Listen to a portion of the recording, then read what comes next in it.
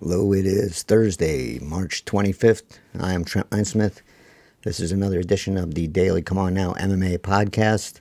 And today, focus is going to be specifically on one thing, and that is the top 3 fights for UFC 260. Going to take a look at those, give picks, predictions for each of those fights, and delve more in depth into the main event. So I want to open up with Thomas Almeida versus Sean O'Malley. The opening odds on this one were plus 210 for Almeida and minus 250 for O'Malley. Those odds have climbed. O'Malley is now a minus 350 and Almeida is plus 220. Sean O'Malley is coming off a loss to Marlon Chito Vera, first loss of his career. He hasn't lost according to him, but if you watch the fight, he definitely lost, and he lost because of the leg kicks of Vera. And Almeida started off on a 21-0 run and looked like he was going to be someone who was going to, contend for a title shot in the UFC, and then he just fell off. In his last 5, he is 4-1. And his win is against Albert Morales, coming off a decision loss to Jonathan Martinez. His bad stretch began with a knockout loss to Cody Garbrandt in May of 2016. I don't really know about this fight. I know a lot of people were high on Almeida, including me when he came into the UFC. Obviously, that has faded. And a lot of people were high on O'Malley when he came into the UFC, including me, and his appeal has started to fade as well.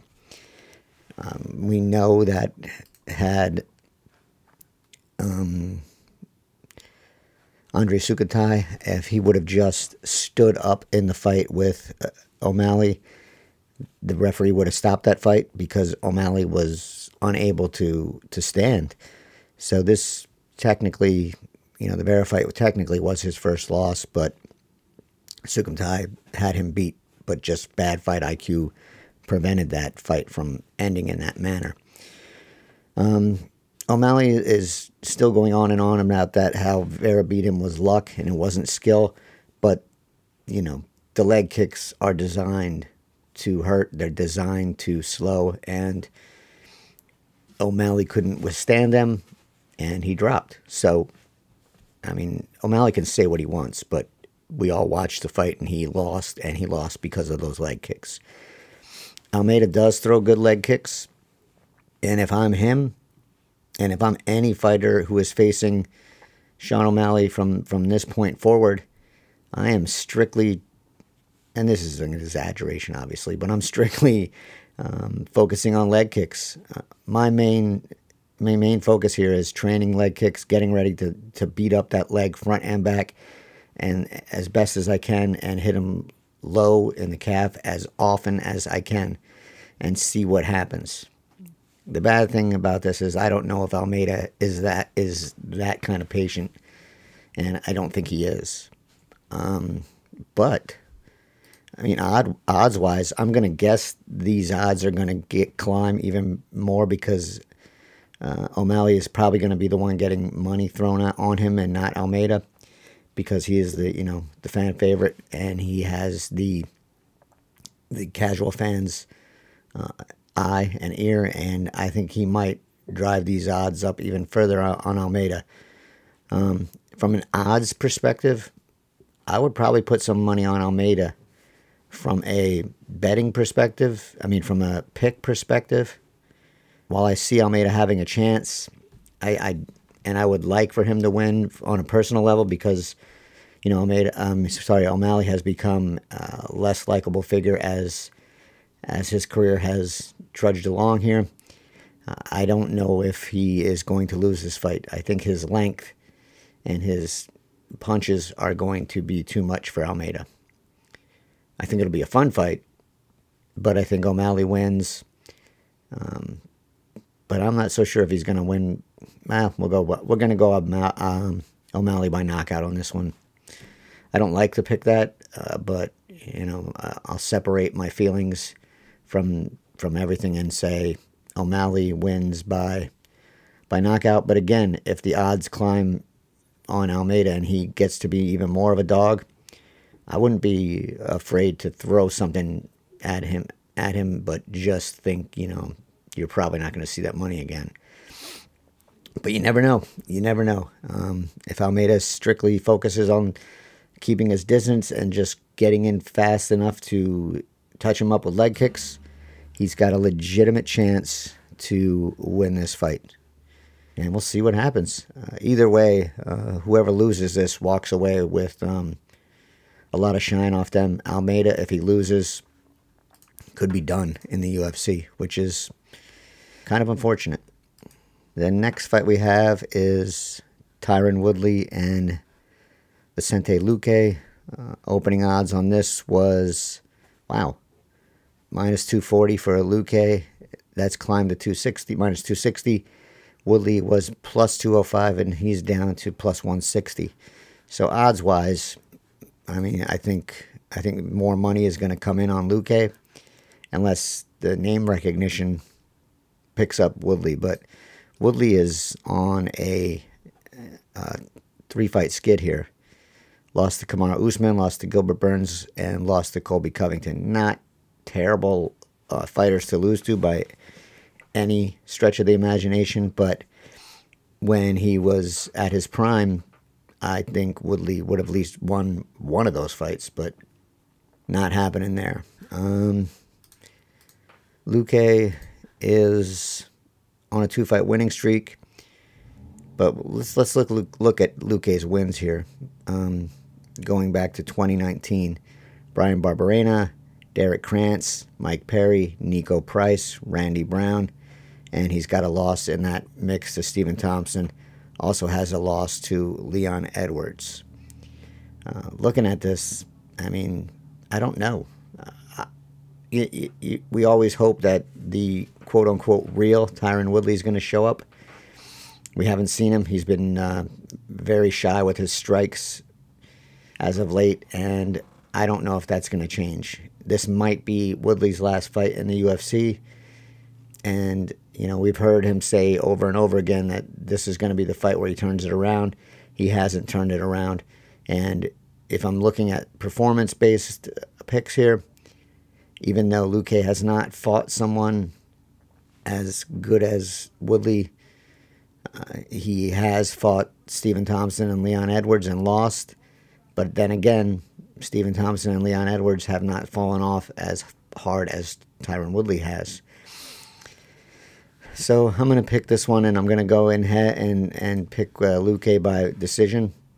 And my hope, again, this is one of those separate the heart from the head, and I'm picking Luque, but you hope that Woodley this time actually does turn it around and get things right and can make a run here and at least win this fight. And if this is going to be his last fight, at least go out with a win in the UFC. But we'll see how that one plays out as well. Main event, Stipe Miocic and Francis Ngannou in a rematch. First fight ended with Miocic retaining his title. Became the winningest heavyweight champion, winning 3 in a row. When he beat Ngannou, was not the most exciting fight, but the champ did what he needed to do, and that was take Ngannou down and tire him out and grind it out on the ground. The first fight ended with some pretty lopsided stats, and we'll look at that here.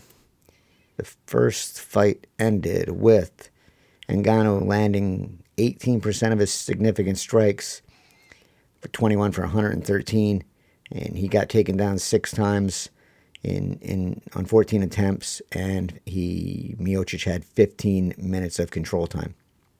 Meanwhile, Miocic's significant strikes were at 73%, which is extremely high.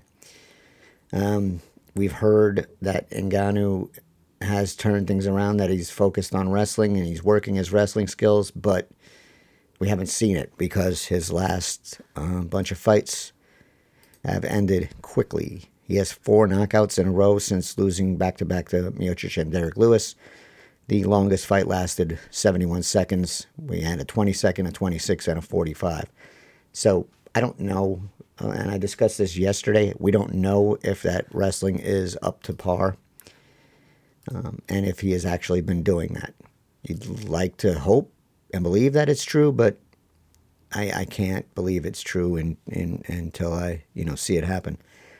Ngannou opened at a minus 225. Miocic opened at plus 190. That has narrowed significantly, closing right now at a minus 139 for Ngannou and a minus 105 for Miocic. If I had money, I would not bet this fight. I would probably bet a prop, and this is going to come down to how you feel. If I had a prop bet, I'd bet Miocic by decision, but I could also see going Ngannou by knockout. And two other props to consider is the over/under on the rounds. I heard this morning that the over/under was 1.5, and again, this is going to depend on what you think is going to happen here. If you think Ngannou's going to catch him with one of those punches, then you're going to go with the under. If you think Miocic is going to be able to avoid him, wrestle him up, and stretch the fight out like he did the first time, well, then you go with the over. To get the pick out of the way, I think this fight plays out very much like the first fight, but that doesn't mean, like I said yesterday, that does not mean that Ngannou does not have a route to win, and that route is, of course, blitzing Miocic with strikes and catching him. And that, since we're in the smaller cage, not out of the question. Not out of the question. Anyway, so let's just look at the stats, how these guys match up. Stipe 6'4", so is Ngannou. Weight, Ngannou's probably going to come in close to max. Miocic has been coming in leaner as of late. 80-inch reach for Stipe. 83-inch reach for Francis. Strikes landed per minute, 4.9 for the champion, 2.23 for the challenger, but we know those 2.23 are significantly heavier than almost anyone in the UFC. Accuracy, Stipe is 52, Francis is 37. Strikes absorbed, Miocic 375, and Ngannou 2.03. I'm going to guess that Miocic's focus is going to be getting that 375 number significantly lower for this matchup. Defense 55% for Stipe, 47% for Francis. Takedowns, and this is, I think, going to be the key, 1.92 for average per 15 minutes for Stipe. Expect him to attempt way more than that against Ngannou. Accuracy is 34% for Stipe. Takedown defense is 70% for the champion, 71% for the challenger. You notice I don't mention takedown average and takedown accuracy for Francis Ngannou, and that's because he has not attempted a takedown. Submission average is 0 for Stipe and 0.5 for Francis. Yeah, I mean, there's not really much. There's not a secret here. Miocic is going to look to tire him out, take him down, avoid the strikes. Ngannou is going to try his best to land his strikes and put Miocic away. Now, the question becomes, does Francis Ngannou rush right in, throwing those bolos, or does he take a more patient approach? And that, I don't know. We know he got tired in the first fight. We don't know if his cardio is any better. We know he could not handle the takedowns in the first fight. We don't know if his takedown defense has gotten any better. So I'm going to go with what I know and what I've seen. And what I know and what I've seen is just what I said. Stipe is the better all-around fighter, and I'm going to pick him for the win by decision. But I'm not going to get mad if people pick Ngannou by knockout. Because, like I said, I would not put money down on a pick to win on this fight because it just seems it's a bit too risky, seeing as this is heavyweight and it's in a small cage.